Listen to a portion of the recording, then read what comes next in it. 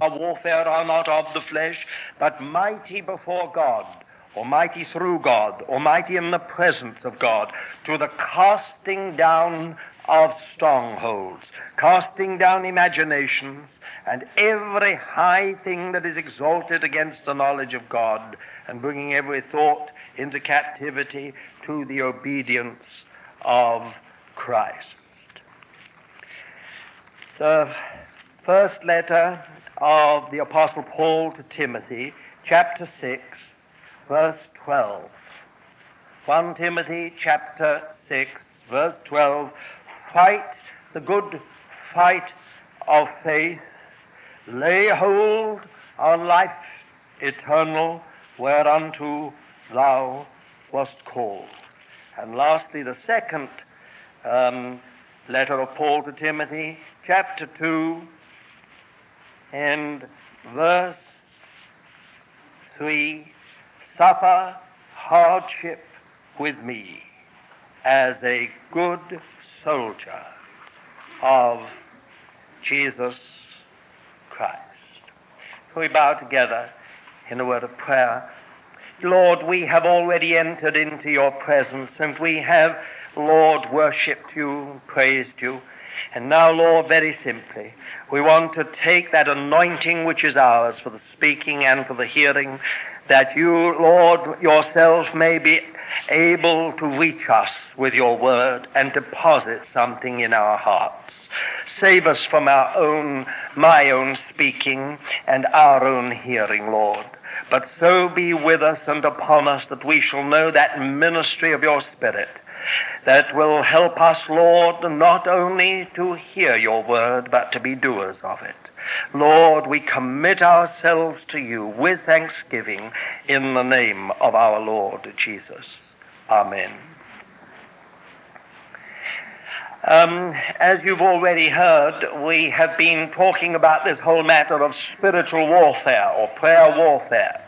And we began last night to deal with this subject, and I really don't want to go back over what we have already shared. I believe it's on tape, and I imagine that you're able to get that tape, because each of these times, in one sense, I hope, by the grace of God, we'll be able to take a step forward. But I will say something about the world situation, looking at it from another angle almost. We are born as believers into a battle. And the first thing we have to realize as a child of God is that the conflict and the battle that we're in is much bigger than us. It is not something that is peculiar to us or to our circumstances, but something that you and I have been born into, because the Word of God tells us that this world lies in the evil one. And we cannot be delivered from the power of darkness and transferred into the kingdom of God's dear Son without some turmoil and upheaval somewhere. And we cannot meet together and share our faith and life in him, our salvation that is from him, together without there being some kind of antagonism or some kind of opposition in the very atmosphere. We're born into a battle. And it's a very good thing for us to very early on understand that we are absolutely safe and absolutely secure in this battle, providing we use what the Lord has given to us. If we will only learn to put the whole armor of God on, and if we will only learn to take the weapons of our warfare which are given to us, if we will only allow the Lord to discipline us and to harden us in a right way and to train us up, then we have absolutely nothing to fear in this battle. Because this battle is truly the Lord's battle. And if it is the Lord's battle, then the end is absolutely secure. The question is whether you and I are going to be in that victory or not. And that is the big question, the million-dollar question. Now, we in particular, in this generation, are privileged beyond, I think, any other generation in church history to be living in a time over which patriarchs and prophets and kings and apostles have longed to see. It has been this time in which we are actually seeing before our very eyes the physical, literal fulfillment of God's prophetic word.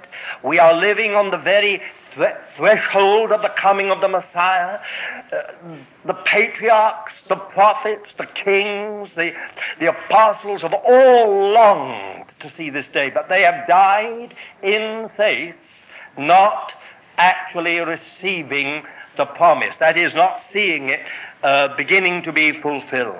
It is an enormous privilege that is yours and ours, not something to be fearful about, but something to praise the Lord for.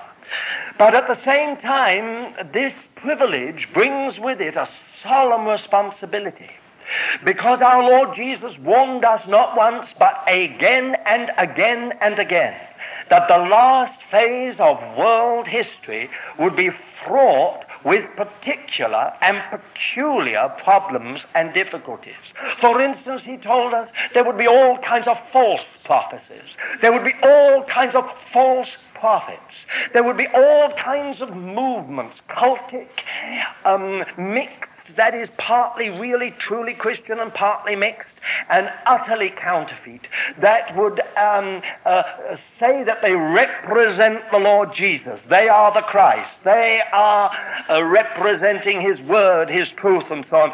All of these things we are beginning to actually see before our eyes. And therefore, it is of tremendous importance that you and I should learn how to war, as it's put in the book of Numbers, war the warfare of the service. How we can really fight this good fight of faith and lay hold on the life eternal to which we are called, not only personally, but corporately.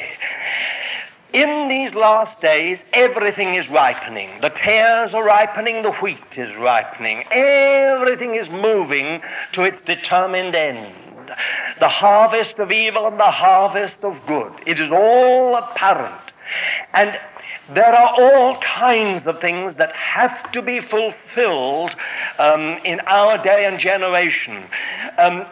However small a number it is, God has to finally complete his purpose concerning the body of the Lord Jesus, building us up, bringing us in days of turmoil and error and confusion and even weakness, at least to a place where we are overcoming by his power and grace. And that requires spiritual warfare. It will not take place unless there are those who are true intercessors, those who can travail, as it were, in the travail of God's Spirit to bring about such a fulfillment of God's purpose. There is a gospel of the kingdom which is to be preached in all the world for a testimony to all nations before the end comes. Therefore, we must expect that the powers of darkness will do every single thing in their power to frustrate that preaching of the gospel of the kingdom in all the world. Those powers of darkness will seek in one way or another utterly to destroy any possibility in some areas of the world of that gospel of the kingdom being preached. Therefore, you and I have got to learn how to war the warfare of the service so that that purpose of God revealed by the Lord Jesus can be fulfilled. We know that there are so many other areas that I could talk about that also need the fulfillment of God's purpose and word. And this fulfillment will not come unless you and I learn how to be involved in prayer warfare. I do not have any doubt that a company such as this, meeting in the simplicity with which you meet, will be unable to stay together unless there are those who can war the warfare of the service and win a way through for men and women to grow up in the Lord, for division to be put aside, factions to be destroyed, middle walls of partition removed through the finished work of the Lord Jesus, kept removed, not allowed to be built up. It requires spiritual warfare. If your children are really going to come into a real experience of the Lord, not second-hand Christianity, but original, direct relationship of the Lord Jesus, and grow up in a world that will become increasingly pagan and demonized, to be those who know the Lord and are witnesses to the Lord, it will require people who can war the warfare of the service on their behalf.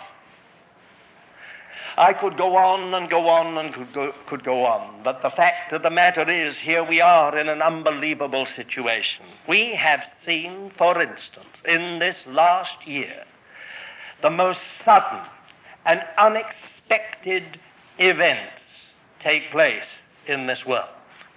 Nobody could have realized a year ago, and nobody did realize a year ago, that these events were so near to being fulfilled, and that suddenly whole areas of the world would begin to take on a different complexion. I think of what has happened in Eastern Europe.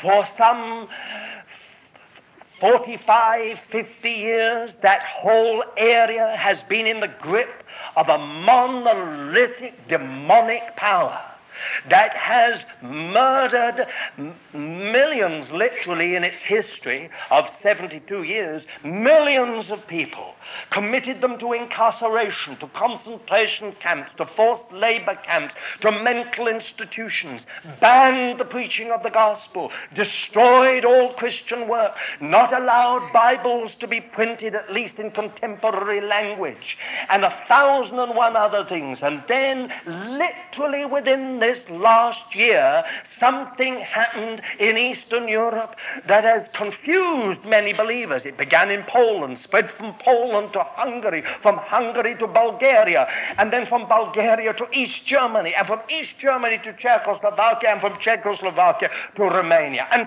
suddenly, within 3 months, the whole of this area in the grip of this monolithic darkness for some 50 years or so, suddenly it is all free. So that tonight you can have an open air in the streets of Warsaw, or an open air in the streets of Budapest, or you can have an open air in the streets of Prague. There is a committed Catholic, observant Catholic Christian Prime Minister of Poland. If you had said to me a year ago that this would be so, that there would be a committed, observant Catholic Christian who would be Prime Minister of Poland, would have laughed in your face. I would have said, you must be nuts. It's impossible for such a thing to happen. If you had said to me that the whole Polish House of Parliament would vote with one abstention, unanimously, but for one abstention, to replace the crown over the national emblem of the eagle on the national flag, I would have laughed at you. I mean, it's been ridiculous. This thing's been Marxist for years. You can't replace a crown. But it happened. If you had told me that the Hungarian Communist Party would vote unanimously to dissolve itself, I would have laughed. But it happened. It is the most unbelievable thing that has happened in Eastern Europe. A born-again believer, Václav Havel, is now president of Czechoslovakia. It is unbelievable. I mean, I come from a country where these countries have been our pain in the neck for the last 50 years.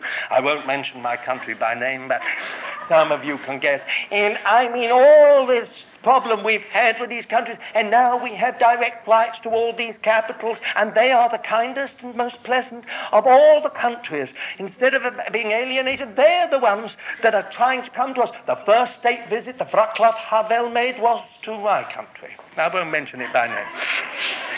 Isn't that unbelievable?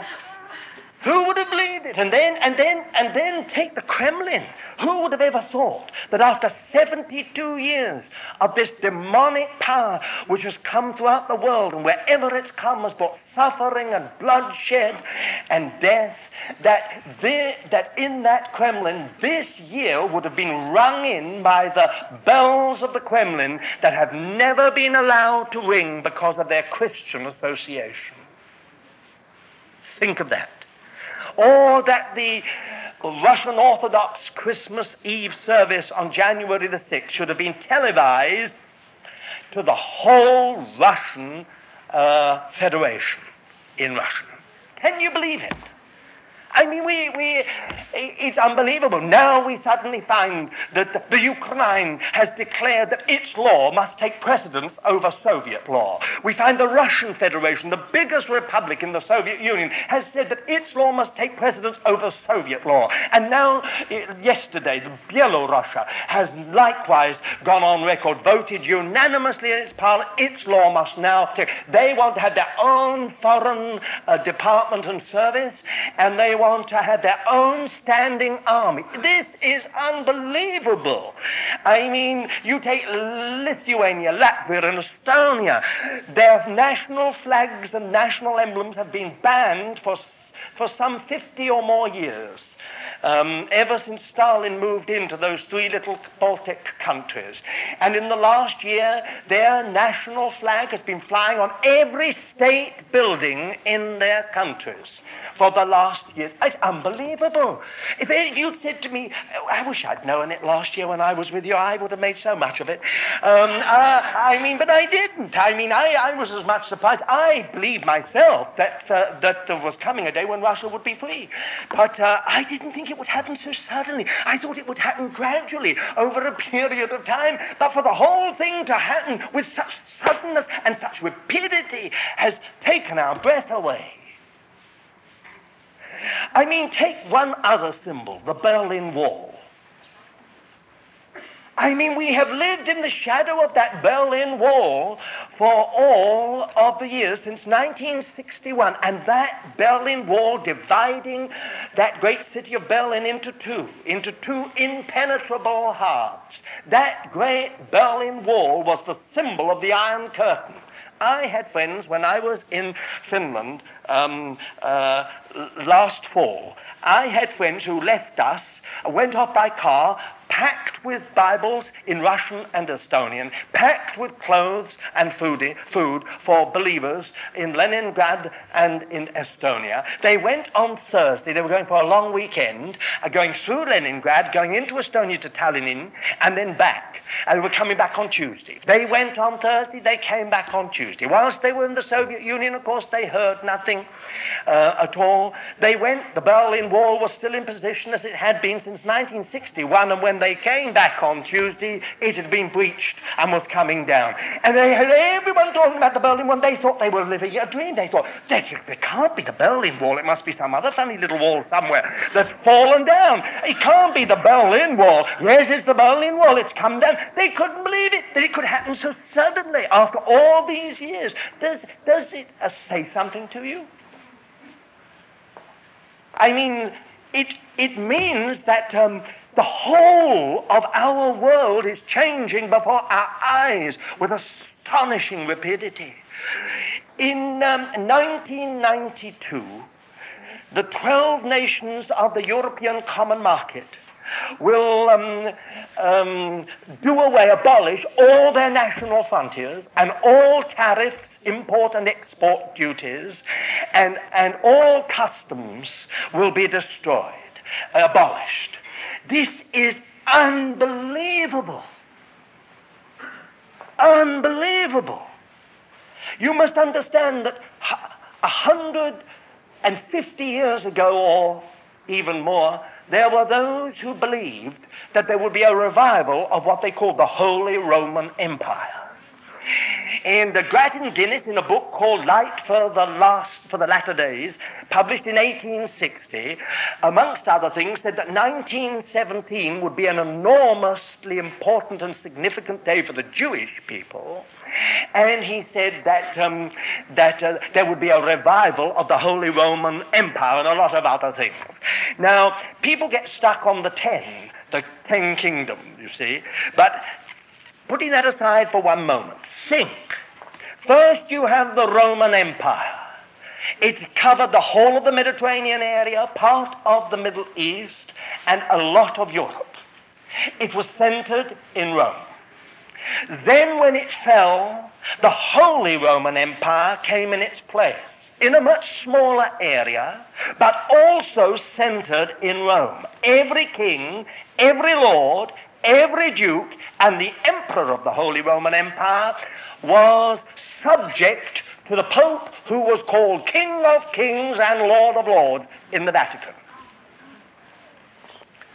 When the Holy Roman Empire disappeared, the whole of Europe became independent states, sovereign independent states, full of jealousy, full of rivalry, and war after war after war, two of them world wars, came out of that area upon the whole world.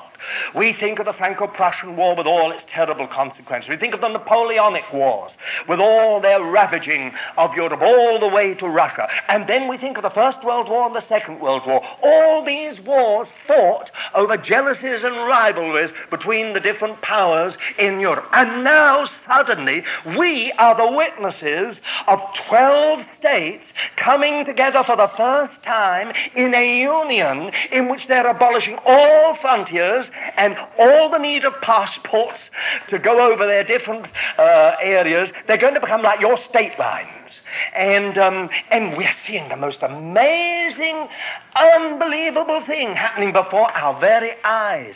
Austria has applied for membership. It would not surprise, that will make 13.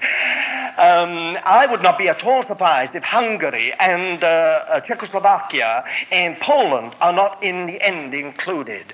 And then here is the most amazing thing of all. Every one of these member states has had to sign the Treaty of Rome. So once again, we find in the very same area an enormous block of nations arising, which is going to be the most powerful, influential, and wealthy bloc in the world. Now, we are the witnesses of this. Is it fanciful? Are we being crazy? Or are we actually seeing something happen before our very eyes that has enormous significance for the last phase of world history? And if that is so, where are the companies of believers who can war the warfare of the service? Where are there those who can pray through the purposes of God for the nations and the purpose of God for his covenant people, his own? I mean, we need to rise to this challenge. I said last night that we're nearer to a one-world government than we've ever been before. And whilst I won't be saying anything more about this tomorrow, all I would like to say is this. I honestly believe that in this next decade, we are going to see the most significant and enormous steps forward to a world government. The reason is this. I believe that this huge bloc in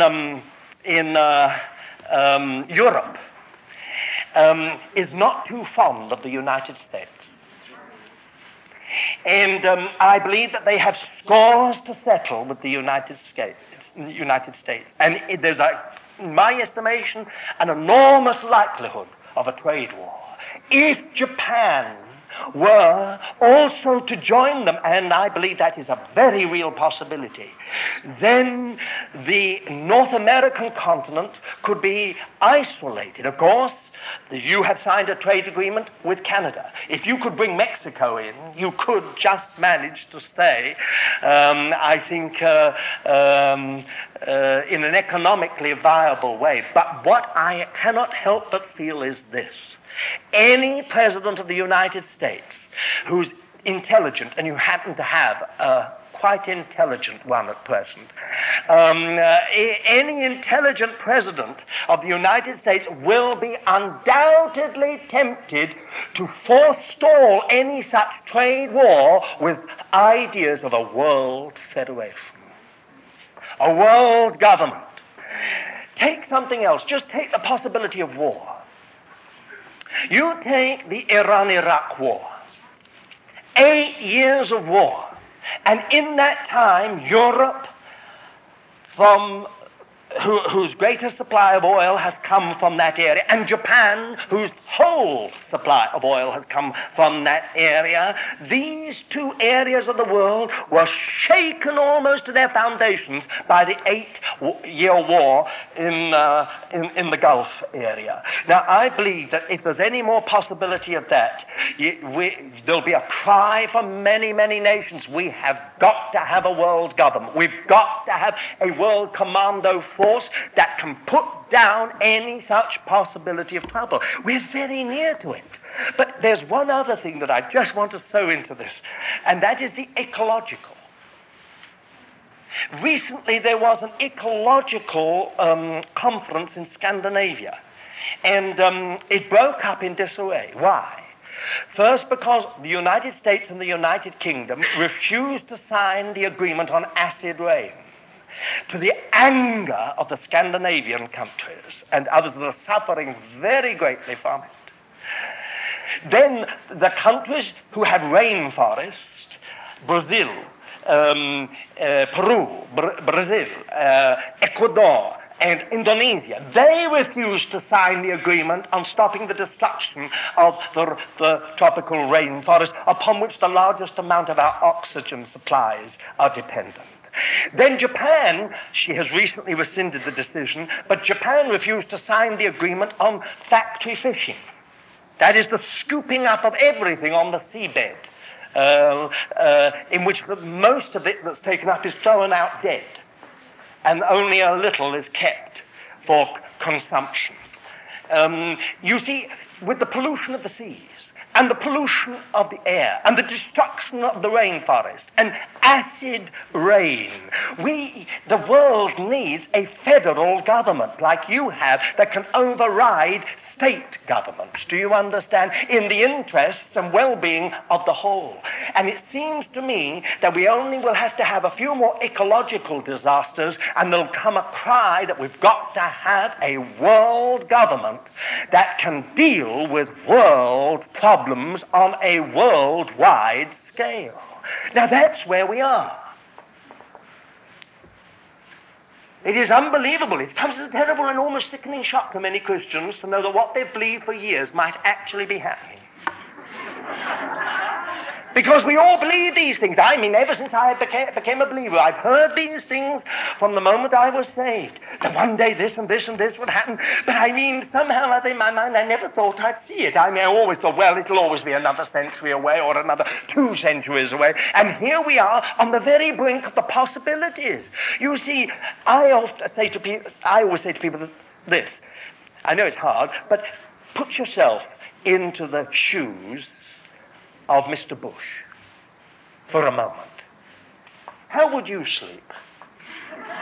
I mean, would you think when you go to bed, here is a historic opportunity for saving the world from destruction, for saving the world from war, from saving the world from an economic war, trade war, with terribly horrifying results for the living standards of so many?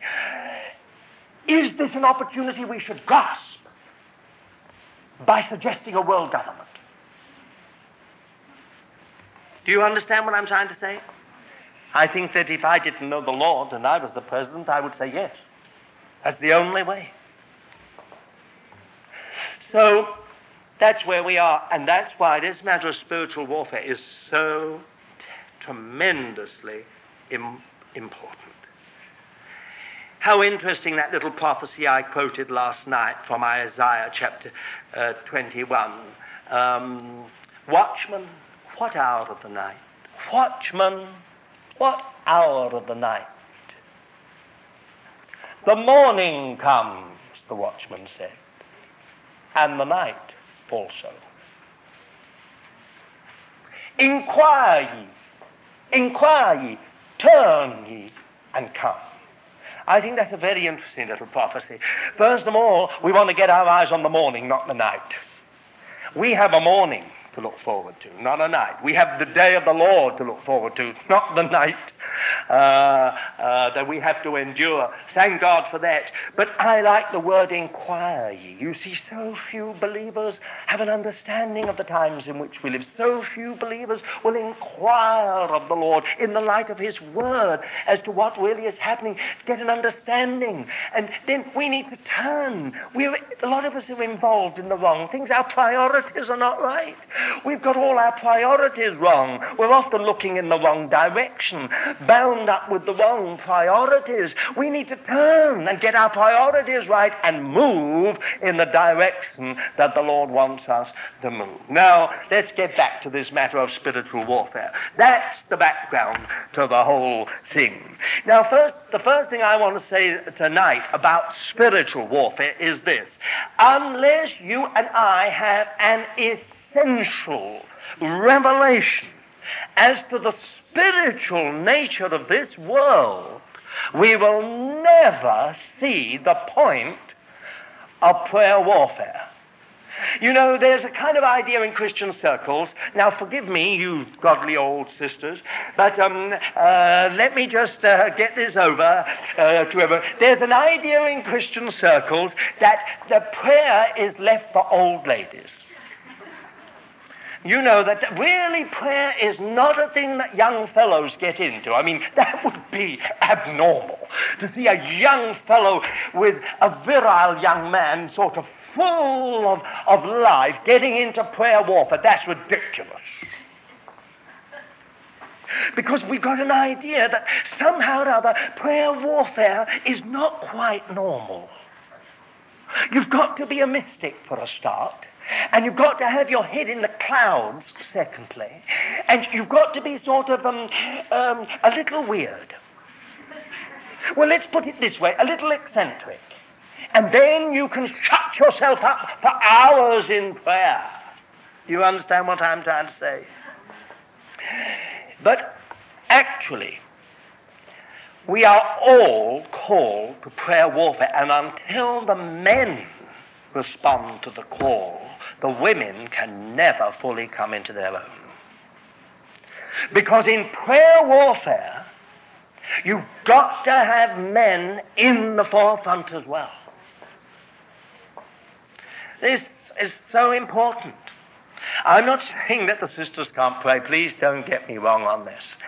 But there is a need for all of us to be in this thing together, young and old, men and women.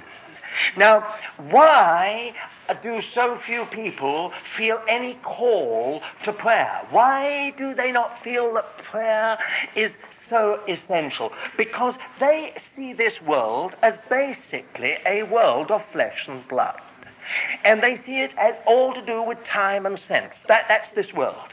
They don't understand that the most essential things in this world are what we cannot see.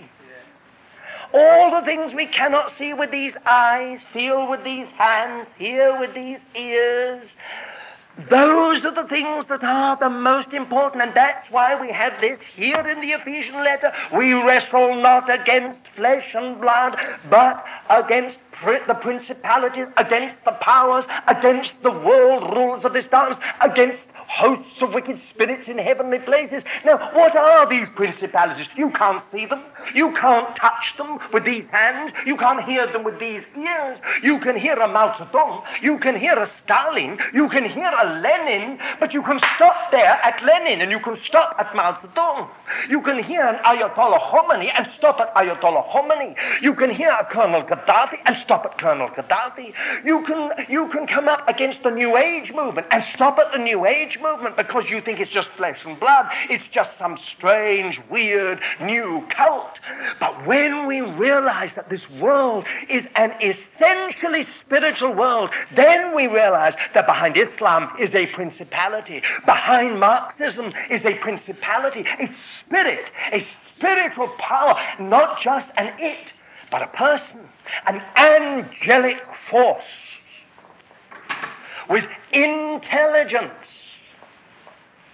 not some animal kind of power that can be frightened off with a lot of noise, but a highly intelligent, created, fallen being. World rulers of this present darkness, think about it for a moment. That means that humanism, behind it, is a principality, is a world ruler of this darkness. Behind Satanism, obviously, there is such a power. I could go on and on in all kinds of ways describing different things, but what I'm trying to say is this: only when God touches the eyes of our hearts and opens them, and for the first time we see through flesh and blood to what lies behind, do we become intercessors. Because the moment you and I understand that this world is a spiritual world, only then do we see that the only way to influence it is by spiritual means. Therefore, when a people get together and begin to realize, here we have a youth work, there's no breakthrough. It's as hard as nails. The young people come, the young people go, but nothing happens. Nothing gets into them. They don't come on fire. They don't come to the Lord in the way that they're filled and anointed with the Holy Spirit. And so we go on, and then we begin to think, what can we do with the young people? Oh, well, okay, we'll have table tennis, or we'll have or we'll have tennis parties, or we'll have swimming parties. Do you understand what I mean? Well, thank God we keep the young people, but we keep them at that level. Having started it, we have to keep them at that level. Now, I'm not saying we shouldn't have swimming parties or tennis or croquet or anything else you want, but golf or whatever you want. But the fact is, if only there were people who could get behind the scenes and shake the principalities that are holding down on that youth work and stopping a breakthrough. It's the same with children. You can teach and teach and teach children. Nothing goes in. I was in a Sunday school for 2 years, and in that time I managed not to learn one single thing. I came out of it, I didn't even know the Lord's Prayer. Of course, I had never read the Bible, so I went in there, I was caught into this thing. I had to go because my sister wanted to go. And my mother said, well, you've got to take her, you see. So I took my sister along to this thing, but I never learned a single thing. I went in this year and out that year. I thank God for one or two people who'd spotted this big-eyed, dark-haired boy and his even bigger-eyed, dark-haired sister, and prayed for us that God would break through and save us. And in the end, he did in the most remarkable way. You see, that's prayer warfare. Sometimes there's a spirit of division in a company, and it just rumbles on and on and on and on, and it's just faction and division and contentiousness and a kind of party spirit, and we all think, oh, so-and-so's the problem here, so-and-so's the problem, the other one, this, that, and the other, until suddenly we begin to realize this is a spiritual thing. There is an enemy at work here, and he is seeking to destroy this whole work, and if we go on, we can preach, and we can preach till we're blue in the face, and we can have all our meetings and sing our songs, but that spirit, that party spirit, will go on and on until it has destroyed the whole work and testimony. Because there are no folks who learn how to pray it through, how to identify what is destroying the work, and how, as it were, to execute it in the name of the Lord. This is spiritual warfare. One of my friends once had a great evangelistic crusade in Finland, and he was a very gifted evangelist. And no, none of those great thrills and fancies. I mean, this was a real gift of evangelism. And, they went through the first 3 days and not a soul got saved, and the heavens were like brass, and they had the choir, and they had the singers, and they had the preaching of the word, and it was all absolutely right, and no one got saved. And suddenly it occurred to him on the fourth night, he said to his interpreter, let's get behind the platform and fall on our knees and ask God to be merciful to us. And these two got on their knees. I know both of them. One of them's now with the Lord. They got on their knees behind that platform, and as they prayed out of their heart, it wasn't a head prayer, it was a heart prayer, pleading with God for these thousands of people filling this great sports stadium. Yet there was a heaviness. It was like brass. They said, Lord, you must do something. You must do it. And the Lord said into his heart, there is a spirit that has come in and has said, thus far and no further. And in that moment, these two shared it with one another, and they said, we can, in the name of the Lord, break the power of this spirit. They identified that power in that evangelistic campaign, and they dragged it, as it were, out, just the two of them, in the open, and they slew it in the name of the Lord. And that night, thousands of people were saved. And every night it went through, and a huge thing that affected the whole of that great town in Finland. Then this man became obviously an intercessor. Now he learned the biggest lesson he used to say of his life.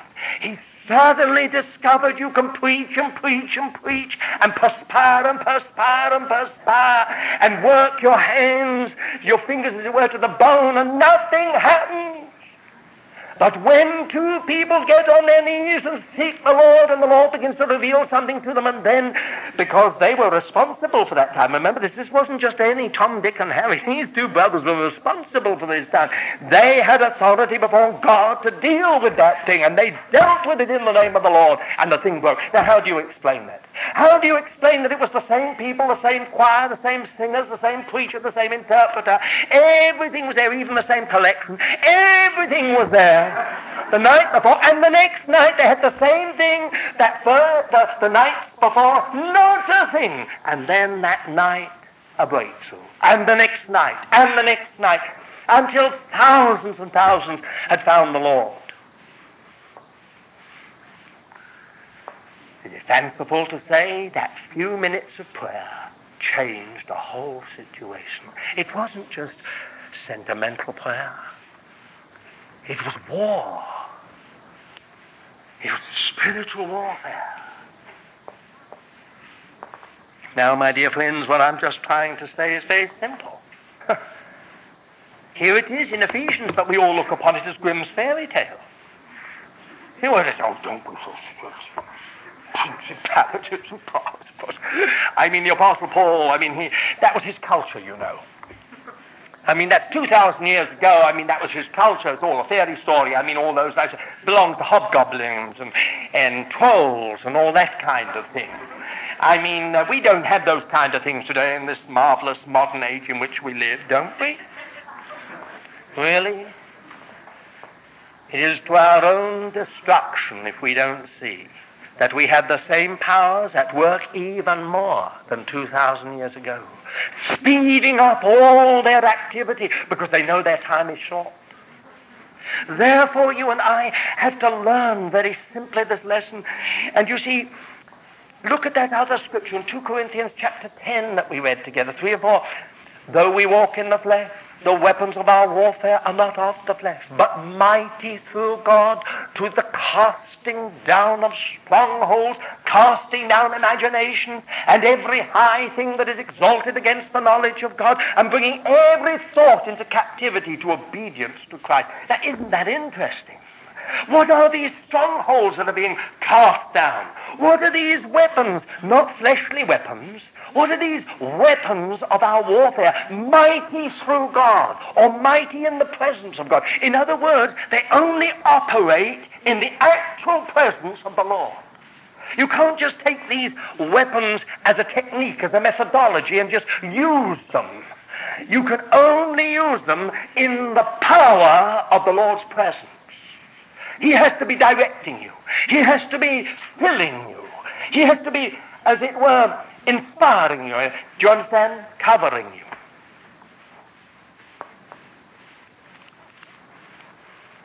No one is ever going to get involved in prayer until they see this, what I'm talking about. Never.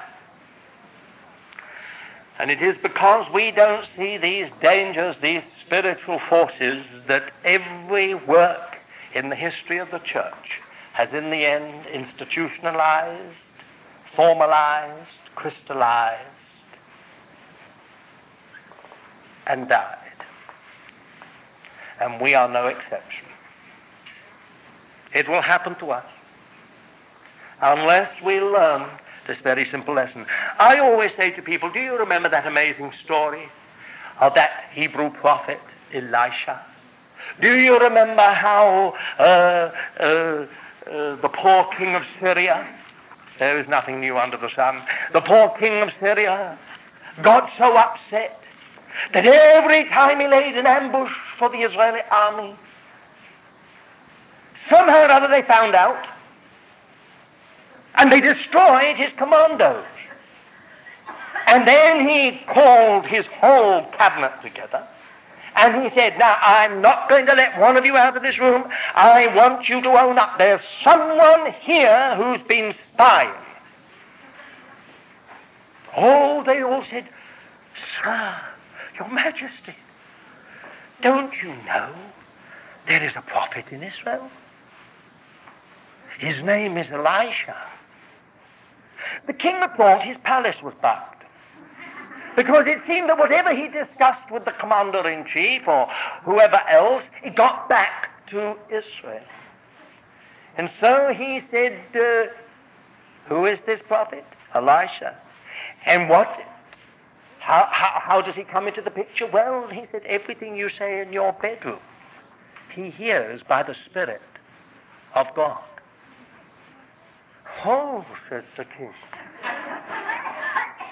Well, we'll put an end to that. So he sent down his most elite crack troops to the place called Dothan, and there he would surround him and take him and bring him to me.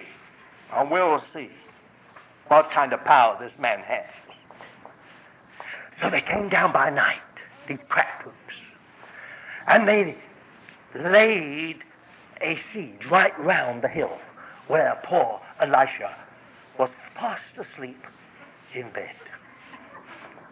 Now his servant was a young man, and he got up early in the morning, as all good servants should, to make his breakfast. And he got up and went down, and he was cooking whatever he had. It wouldn't have been ham or bacon, but he was cooking this breakfast for him in the thing, and got the coffee or the tea on or whatever it was, and suddenly he looked out of the window and he saw a movement. And then he looked more carefully and he said, Syrians! My goodness, he said. There's a unit of Syrians. Then he went quietly to the other window, looked out. More Syrians! Went across to the other window, and more Syrians. Oh, he said, this is terrible. Went to another window and saw, more, we're surrounded. He said, oh dear, we're surrounded. While we've been asleep, the Syrians have surrounded us. So he rushed to the old prophet and shook him and said, Sir, we're finished. We're surrounded by the Syrians. Now, you know, Elisha could have said, my dear man, sit down. I'm going to give you a heavy word on spiritual warfare. He could have said, now, don't you understand that the powers in heaven are much more powerful than the king of Syria? And he could have gone through Genesis and Exodus and Leviticus and Numbers and a few other things, you know, and really battered the poor man into the ground. He wouldn't have done anything for him at all. He prayed the shortest prayer in Scripture. Lord, open his eyes. That is such a short prayer. Straight from the heart and to the point. Lord, open his eyes. And in that moment, the Spirit of the Lord opened the servant of Elisha's eyes. And suddenly he saw the whole mountainside filled with the hosts or armies of the Lord. They were more than the Syrians. Now, isn't that amazing? Now, do you think they were there before? You think that perhaps the opening of Elisha's servant's eyes changed the situation? Not at all. Those armies of heaven were already in position. Elisha's servant just couldn't see them. Now that's what happens with so many of us. We just don't see. We do not see the spiritual forces. We neither see the Spirit of the Lord at work, nor do we see the spiritual powers of darkness. But if our eyes were to be open, then suddenly we understand this is the Lord's battle. We cannot fail in this battle. This is the Lord's battle. You know the end of the story, don't you? Elisha just said, come on. He said to his servant, we'll pray. And then he said, Lord, blind them all. Now, isn't that interesting? I mean, he'd asked for his servant's eyes to be opened. Now he asked for the Syrian units to be blinded. And they were all blind. And he said, now go out and just take them all and rope them together. And we'll take them down to the king of Israel. I mean, it's the most amazing story. You know, think for a moment. I know it has its amusing side, but think for a moment. Don't you think we get into situations that we make far more complicated by our intelligence? We say, oh, look what's happening in the world, look what's happening in the fellowship, oh dear. And then our minds get to work and we weigh this up and then it goes down on this side and we put something in there and it goes up again and then we put something on there and it goes down and this goes up. And so we get more and more, how should we deal with it, what should we do? And we get more and more into a mess and the thing grows more and more. We don't know how to deal with it. We get depressed and then almost under weather. Then we think, oh dear, what is happening here? I don't know. Why isn't the Lord around? Why doesn't he deal with it?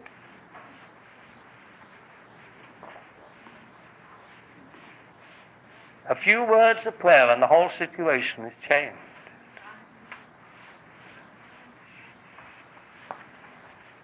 That is what I mean by the essential revelation that is required. Now I'd like to go on to a second thing. Perhaps we'll stop after this, I'll see. The divine goal in this battle. What is the divine goal in this battle? It's good in a war or a battle to know what is the Lord's end. What is the Lord's goal? Now please listen very carefully, because this is so simple you're going to miss it if you don't listen very carefully. The divine goal in this war is to win it.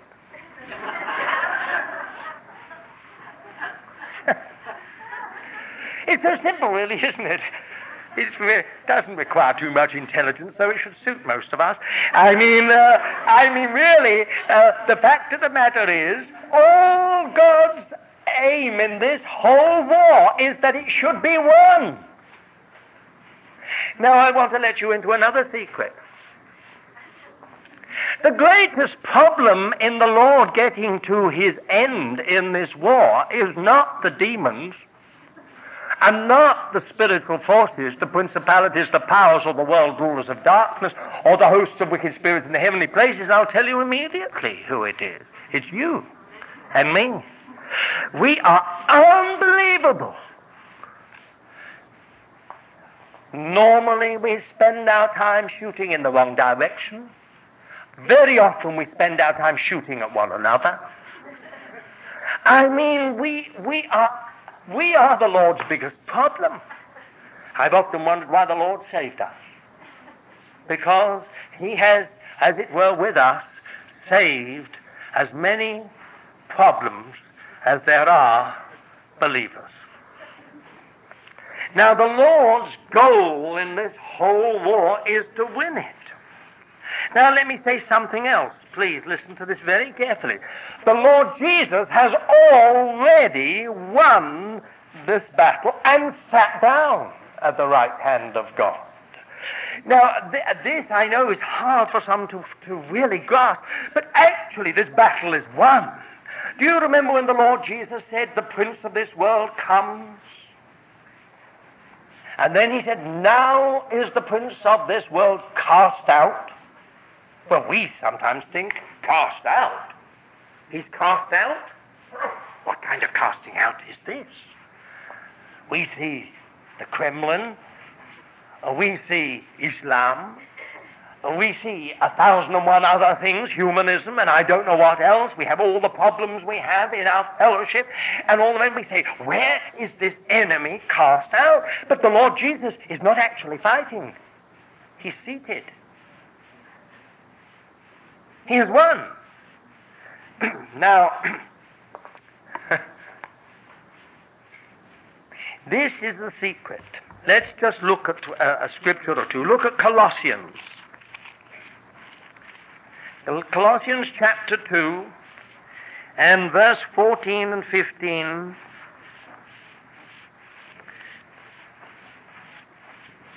Last part of verse 14, he hath taken it out of the way, nailing it to the cross, having despoiled the principalities and the powers, he made a show of them openly, triumphing over them in it.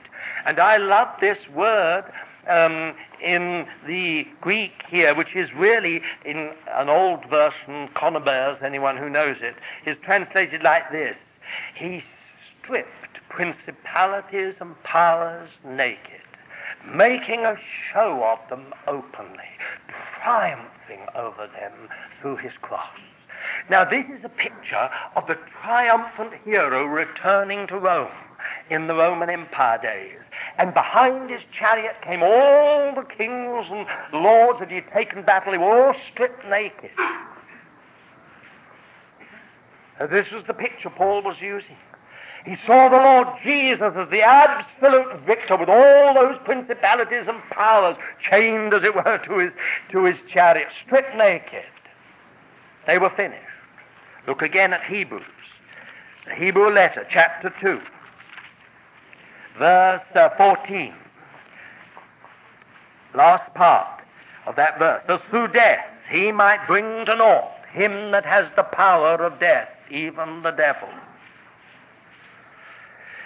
and might deliver all them who through fear of death were all their lifetime subject to bondage. Now isn't this a marvelous word? I love it.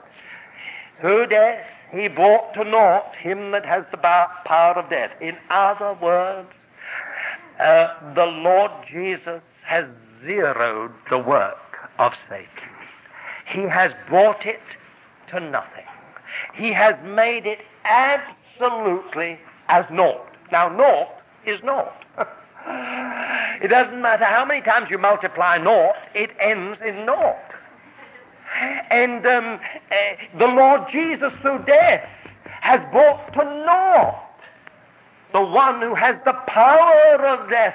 What a tremendous thing this is. Jesus has won this victory. Well, I could go on and on here. I think of Psalm 110. The Lord said to my Lord, sit thou at my right hand until I make your enemies the footstool, your footstool. Can you think of anything? In the New Testament, that messianic psalm is taken up, and we're told that the Lord Jesus is fulfilled in the Lord Jesus when he ascended to the right hand of the Majesty on high. Now, let's get this clear again. God's goal in this war is to win it. The Lord Jesus has already won the war and sat down. Now, listen carefully. It is our job to declare that absolute victory of the Lord Jesus and to realize it in earthly situations. But we can't do it unless we see it. But once we've seen it with the eyes of our heart, then it's not just saying, Lord be victor, Lord be victor, Lord be victor. It's a step further. That's prayer. But spiritual warfare is when we move in and say, the Lord is the victor in this situation. We can name it. We can actually name the specific situation, the relationship, the problem, whatever it is. And we can say, over this problem, Jesus is Lord. Now that's a declaration. That's a proclamation. Actually, though you did not realize it, every time you have the Lord's table, it is such a declaration. You are declaring to all the invisible powers, Jesus has won the victory. That's why Satan hates the Lord's table. We could go on and say a lot more. Baptism is exactly the same. It's a declaration that Jesus has won the victory.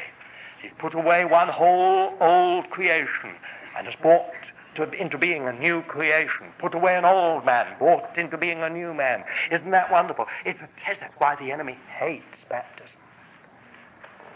So you see, I'm just trying to get this over to you. Oh, this is so tremendous. Now, do you begin to understand why Ephesians says that, and he has made him head? Listen, I use this so often.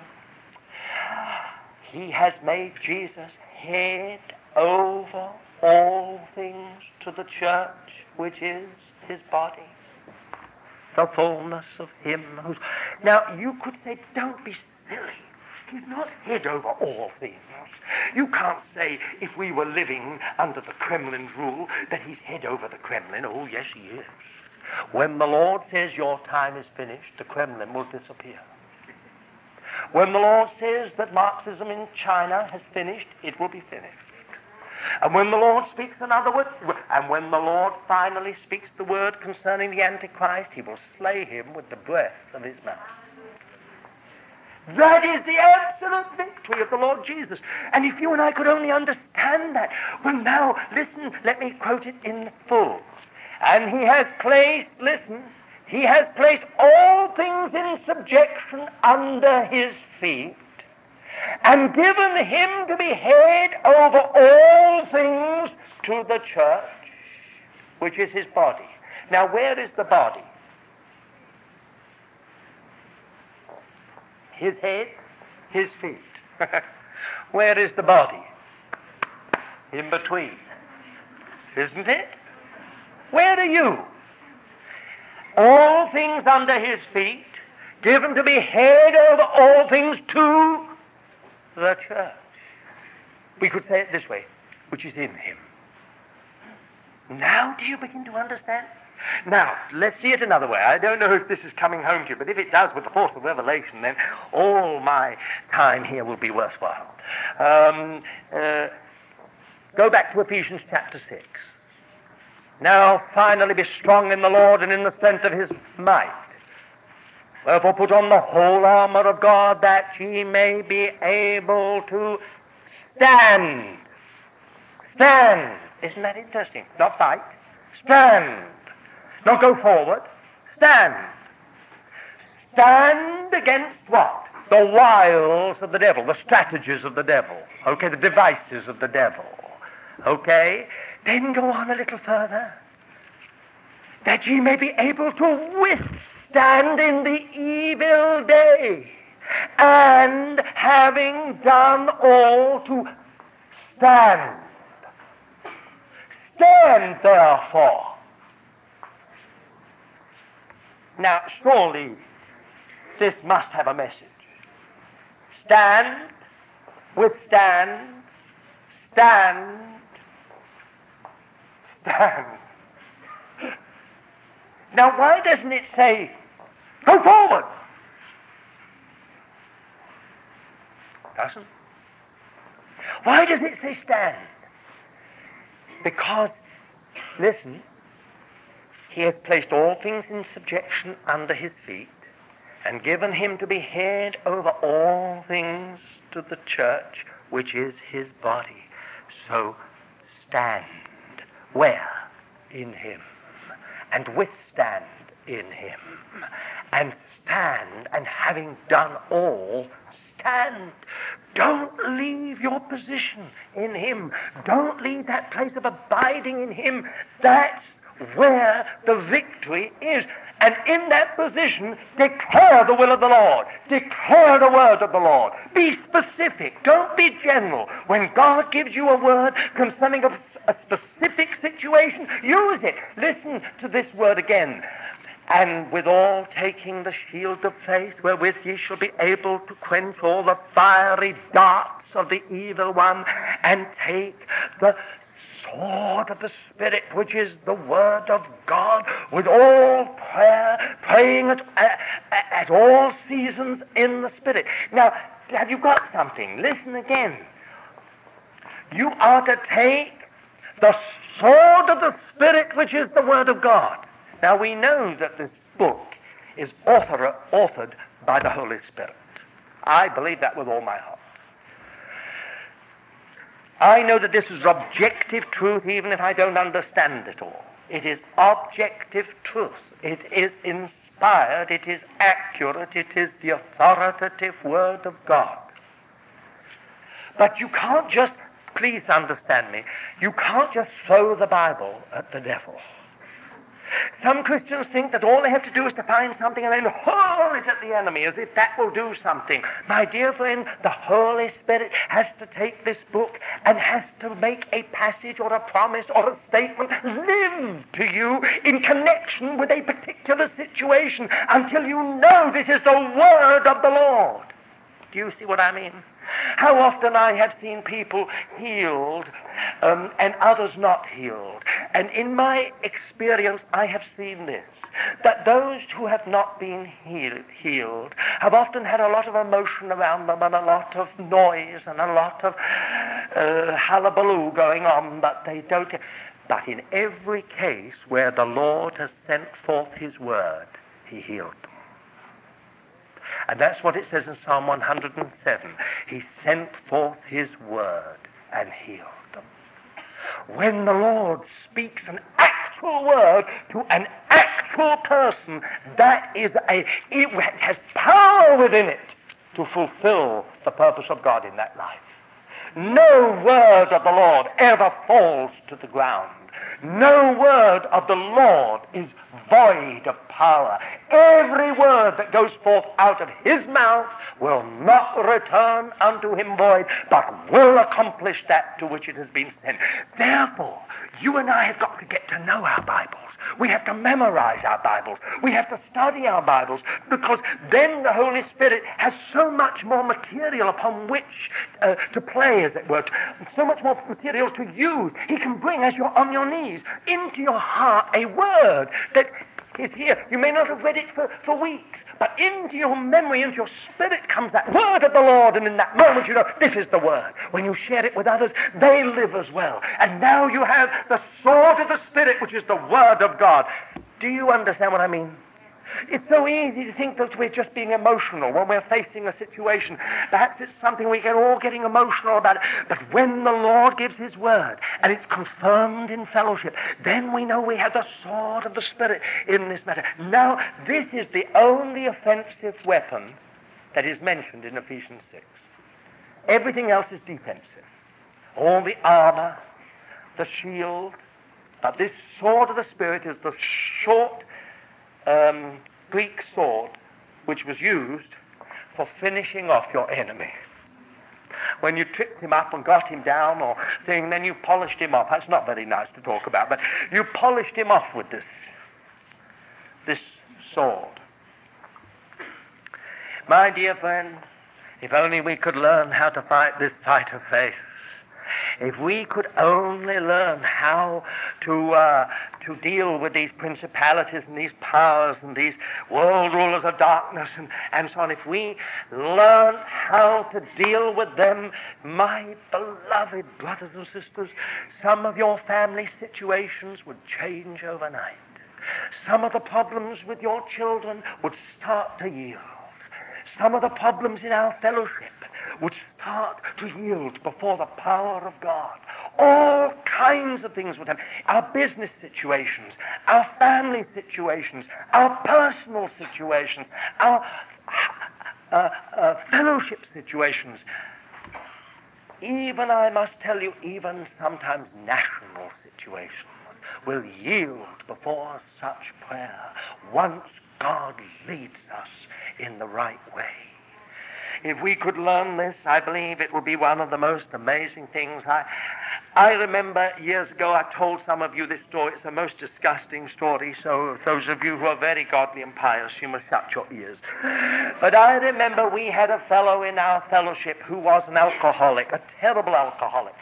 I remember him myself just after I was saved. He was the most terrible thing you'd ever set your eyes upon. You more or less had to lock every young sister away from him. That was the kind of fellow he was. Then he went off in the Air Force to the Gibraltar. This was in the time of the British heyday. And he got so depressed and his alcoholism got worse, and he was so fed up he went and lay down on the track, the railway track, between Madrid and I can't remember which place it was, but anyway, somewhere near on that coast there. And he thought, I'm going to end it all. And he lay down on the track knowing full well there was only one express a day. He didn't want the slow train. So he lay down on the track and it never came. The express never came. He lay there for an hour and a half in the sun waiting for the thing and it never came. And there was a strike that day. He didn't know that, but he got up and he wandered back and across the little causeway into Gibraltar. And as he came in deep depression, having tried to kill himself and having failed, he fell into the arms of an army scripture reader who led him to the Lord, and he was gloriously saved. This man then became part of the fellowship of saints at Halford House, and one of the most amazing contributors, because all his contributions were unbelievably original. One day at the Lord's table, he stood up. Now, this man had been an alcoholic and I don't know what else, and he was a great horse racer.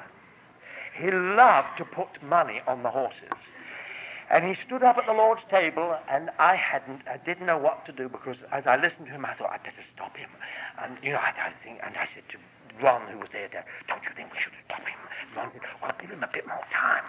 So we waited for a while and let him go on, and this is what he said. He said, yesterday, he said, I went home. I'd gone out for a walk, he said, in the park, and I came back in, and he said, I saw my 3 boys with their eyes glued to the television. And he said, I didn't have to ask them what it was because I could hear the thunder of horses' hoofs. And he said, against my own better judgment, I got drawn, he said, to the television screen. And then he said, I saw these horses coming round the bend. And he said, all my old love of horse racing came back. I watched them. He said, I said, that one's going to win. That one's going to win. And he said, they raced round and round. And he said, finally, the commentator said that we don't know which has won. We'll have to wait. The stewards of the course will play a photo finish, and they will see which of those horses has won. So they waited for a few minutes. And then came the official announcement. Such and such a horse has won. And then the commentator said, now those of you watching will have probably thought that horse didn't win because it is a longer horse than the other. And its tail was actually behind the other. But he said, you see, its nose was over the finishing line. And because its nose was over the finishing line, its tail has won. Now, all this was at the Lord's table. And then he said, and then the Lord said in my heart, wait.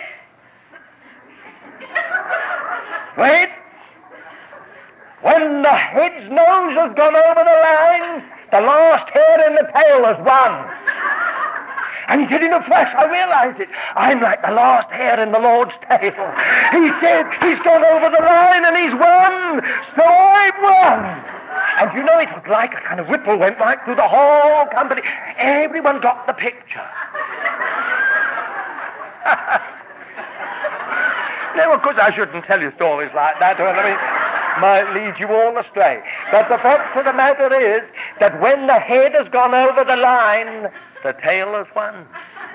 Now, you know, we may be 2,000 years behind our Lord's ascension. We may be truly the tail, right in the very last days of the last part of the age. But we've won because the head has already sat down.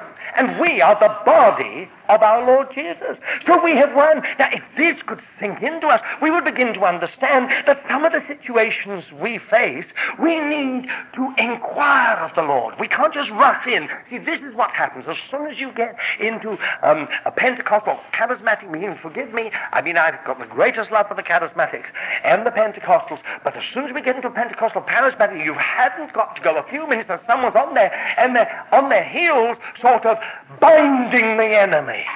And I often feel that there's a kind of cackle from hell, as if Satan said, oh dear, you think you've bound me. Now, if only when these people say, I bind you in the name of the Lord, the enemy was bound.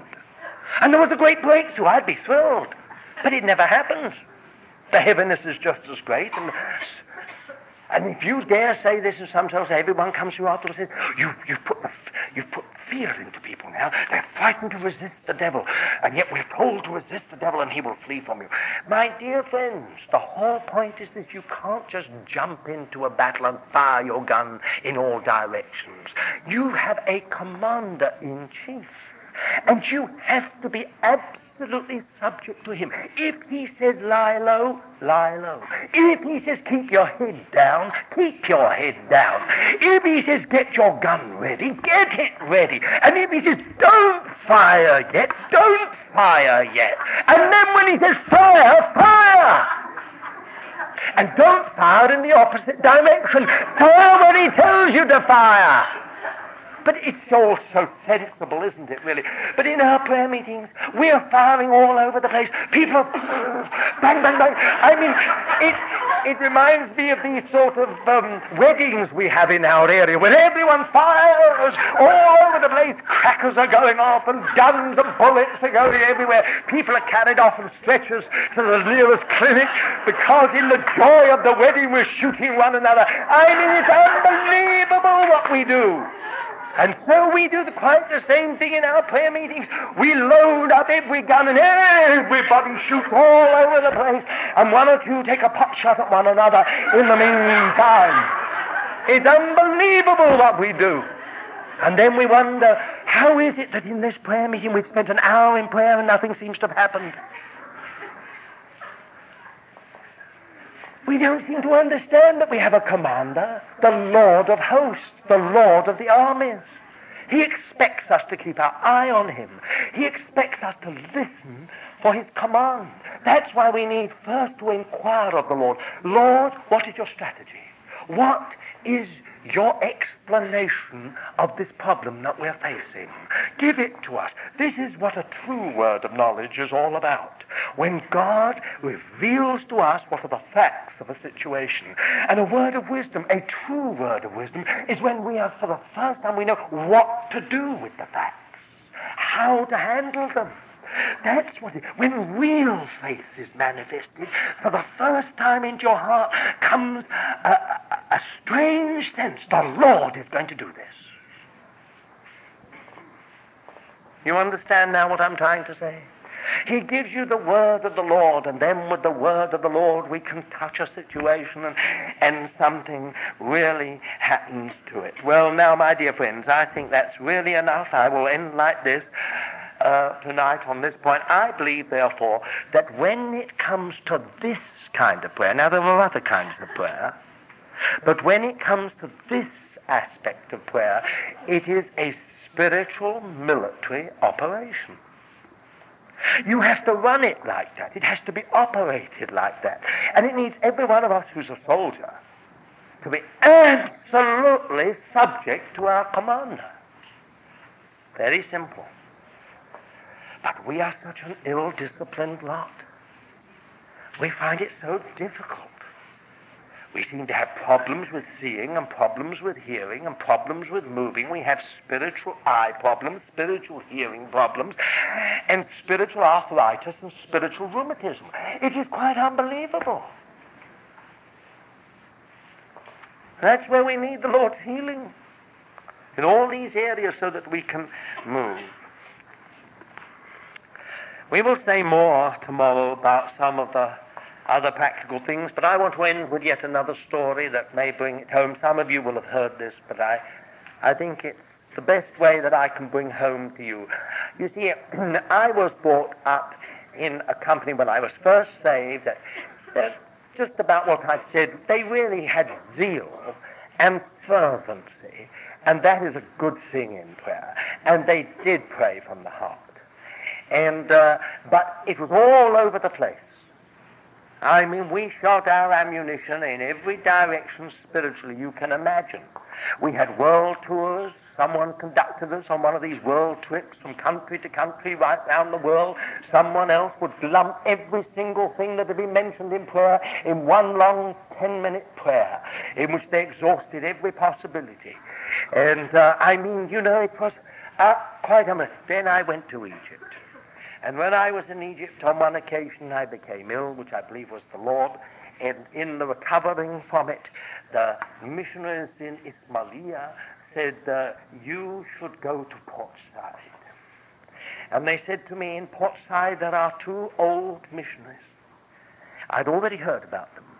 And so these 2 dear missionaries gave me a lecture. Now they said, these missionaries are the godliest 2 women in the Middle East.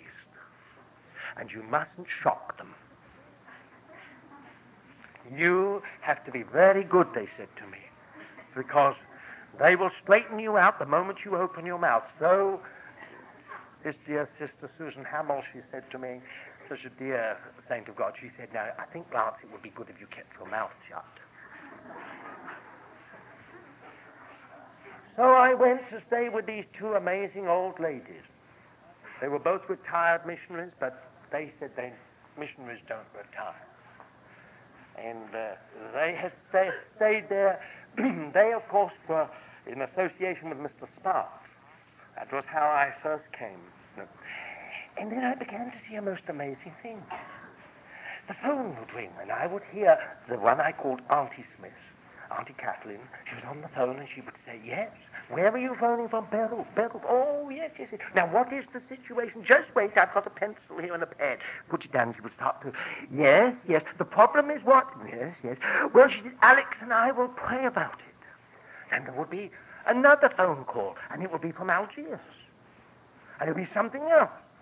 And then I would hear, they would have letters, and at the breakfast table, they would not completely discuss it, but I could gather from the way they were talking that there were certain things about somewhere in Aswan, Upper Egypt, or in Luxor, or somewhere else. And I was just amazed. I listened to this all day. On one occasion, there was this phone call, and I suddenly heard Kathleen Smith say, Alex, prayer. This was actually in a place called Aswan. And they said, this and this and this and this and this. And they tried to explain. And they said, now we're going to go to the Lord and we're going to ask him how he would have us pray. Well, these 2 got on their knees and I got on my knees. And then I heard them say, begin to praise the Lord, and then they begin to ask the Lord. I heard them asking the Lord, Lord, how do we pray for this? And then I heard them rustling in their Bible. And these women were unbelievable. They were like walking Bibles. They knew the most obscure verses in Obadiah and Nahum.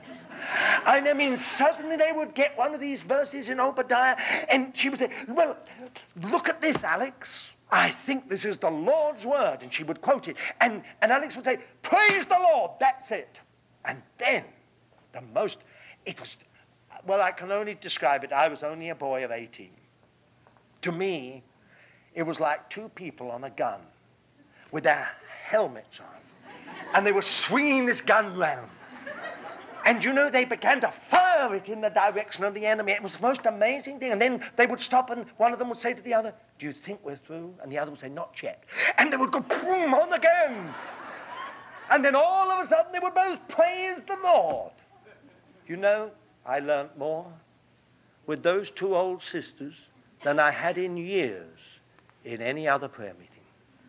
I'd already thought that it was a duty to go to the prayer meeting because I was in a company of believers that believed it was the priority. And the pastor used to say, you can go anywhere else and anything, but keep Monday evenings clear because that is the prayer meeting night. That is the most important meeting in the life of this fellowship. It still was ineffective. There in Port Said, I learned that this world is a spiritual world. Now, I'm not saying that every single thing those 2 marvelous sisters prayed for happened immediately. There were some things they'd prayed for years that didn't. And there are some things, they're both in the presence of the Lord now. But there are some things that I have seen answered in prayers that they prayed in Port Said all those, 30 years ago or more, I'm seeing it today fulfilled in Israel. For they prayed very much for the different towns and cities of Israel. And you know, I learned more from those two than anything else. What I learned was that this world is a spiritual world. And that if you will only put yourself under the leadership of the commander, then you can go into this battle and you can actually see things happen. May God help us to learn something of these lessons, because I believe that it could transform so much in the life of any company of God's people. I travel all over the world, and one of my greatest joys is sometimes to be with servants of God in the front line. Places like Borneo, places sometimes in Indonesia, in Malaysia, in Thailand, where there's really, you're up against occult forces, spirit forces. And you know, one of the most wonderful things is where you go and you find servants of God who've learned how to be together and how to pray things. May the Lord help us. I don't have to remind you that Margaret Barber spent a large portion of her life in prayer ministry with another sister, and out of it came that whole work with Brother Nee. I don't have to tell you that old Miss Cowie in India, with another sister, spent a large portion of her life in prayer for India, and out of it came that work with Brother Bakht Singh in the whole of India. This is not a fairy story. This is bringing us to the very heart of everything in the work of the Lord. And if you and I could understand it, we would hear again the words of the Apostle Paul: suffer hardship with me as a good soldier of Jesus the Messiah. Shall we pray? Lord, we want to commit ourselves to you because we need you, Lord. We need the eyes of our hearts opened so that for the first time we understand, we know these things. We don't just know about them. We know them. We know you. Lord, I can only pray that prayer of Elisha. Open the eyes of every one of my brothers and sisters in this place this evening. Open their eyes, Lord, to see that you are with us. Lord, we commit this to you in prayer with thanksgiving, in the name of our Lord Jesus. Amen.